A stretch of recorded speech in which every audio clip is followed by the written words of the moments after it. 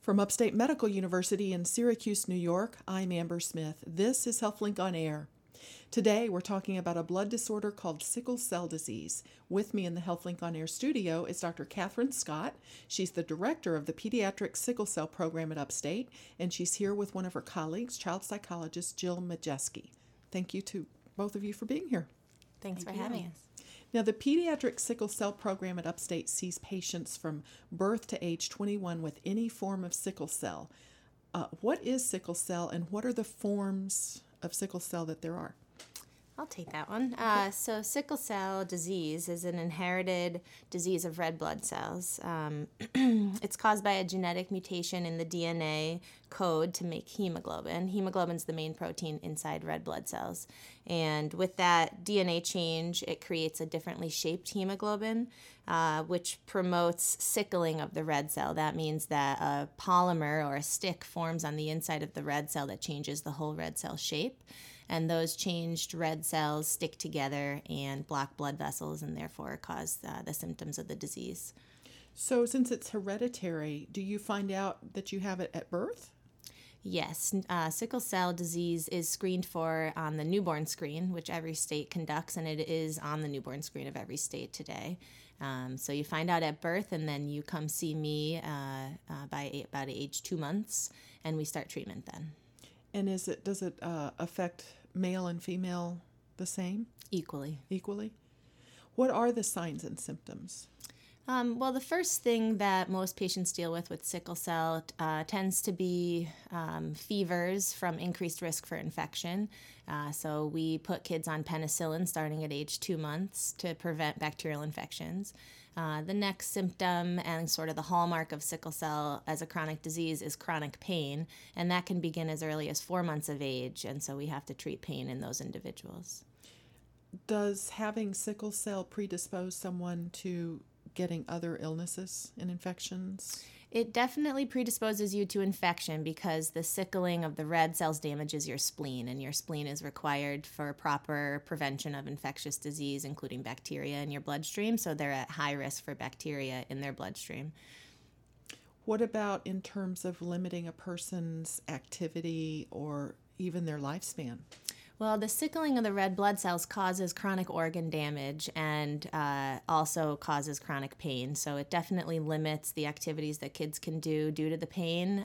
It also is a disease that requires a lot of medical attention, so frequent doctor visits, frequent tests, pictures of their organs, imaging, as well as, unfortunately, frequent hospitalizations, which take them out of their day-to-day life. Since you said it's hereditary, if a person has sickle cell, does that mean if they have children, their children will have it?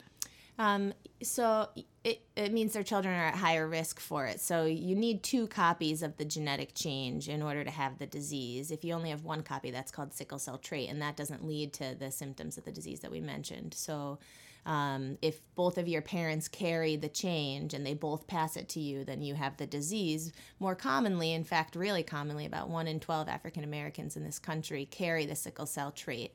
And if you carry that, you can pass it down to your child. Okay. Well, before we get into the treatments that are available for sickle cell, I wanted to get information about how the sickle cell program involves families. So, Jill, can you talk a little bit about why it's important for people with sickle cell to know and interact with others who have the disease? Sure. Well, I think it's really important to understand that sickle cell is not only a medical condition, but it's a biopsychosocial disease, meaning that there's the medical piece like Dr. Scott has spoken about, but then the psychosocial piece includes a lot as well, and that includes family. So things like parents, it's really challenging for parents to do all the things that they need to do to help their children when they have chronic pain, which a lot of our patients do have, as well as just needing to kind of do all of the medical pieces like come to the clinic for visits and come to the hospital. And it requires really a lot of support amongst the family. But we've also learned that these families really are hoping for a connection with other families to kind of relate and have that shared experience and support. Because sickle cell really does affect the entire family in multiple aspects. So you mentioned medical visits. Is it how frequently do you usually see patients for this? Well, it depends on the patient and their disease type. Some patients come every 3 to 6 months, and some of them come more frequently. It could be weekly for a while, just depending on how they're doing. And then there could be hospital stays as well? There are definitely hospital stays. Recently, we've had quite a bit of patients who have been admitted for complications due to sickle cell pain episodes, acute chest syndrome, So that must impact their schooling. Yes. If they're not able to go to school. Mm-hmm. And then the ripple effect on all the other family activities that they're not part of, right? Yes, exactly. And we're really fortunate to have a very comprehensive multidisciplinary team in our sickle cell program. So all of the members of our team are able to kind of address all of these pieces to support not only the patient, but the entire family. What are the members of the multidisciplinary team? So we have a lot. We have Dr. Scott and myself. We also have... physician, child psychologist. Yes. So we have a primary nurse for sickle cell. We have a social worker, a child life specialist, an educational liaison, and a care manager who works for Hillside Children's Health Homes, who's actually affiliated with us and comes to our clinic to see and work with our patients to make sure that they're receiving the care that they need from outside of the hospital, which is incredibly beneficial in making sure that these kids get what they need. Now, what about socializing, social activities and socializing? So one of the things that we have done most recently in early November was our first Thriving Together event. So we called it Thriving Together, starring kids with sickle cell. So this was a family event. We wanted it to be inclusive for families, and it was completely created by patient and family feedback about what they would hope for if they could come together with their families and meet other families. So for this particular event, we held it in the Kinney Performance Center in the Children's Hospital, and we had a lot of activities. So we had dinner together, we had art activities, we had a photo booth, face painting, some education from Dr. Scott and myself, so about sickle cell and kind of treatments, prevention of problems. And then my piece is mostly focused on medical coping, so talking with kids and families about how they can really do their very best despite having a chronic illness and have the best quality of life possible. So we actually had really great support from our whole multidisciplinary team that I mentioned, as well as the Cara Fund, which is a local organization that supports kids with serious illness. So it sounds like a little bit of a support group kind of folded into an activity. Yeah, basically, yeah. This is Upstate's HealthLink on Air. I'm your host, Amber Smith, and I'm talking about sickle cell disease with Dr. Kathryn Scott and child psychologist Jill Majeski. I want to talk about the current treatments for sickle cell. Is there any way to prevent it, Dr. Scott? No, there's no prevention that's used in a standard way at this time. I do know there's really interesting research going into fetus investigation, and as early as mid-gestation and pregnancy, they are testing for sickle cell and trying to do gene editing at that point. So that is far in the future to be a standard treatment, but it's very exciting that everyone is looking and paying more attention to sickle cell and how to prevent and certainly treat it these days. What do transfusions do?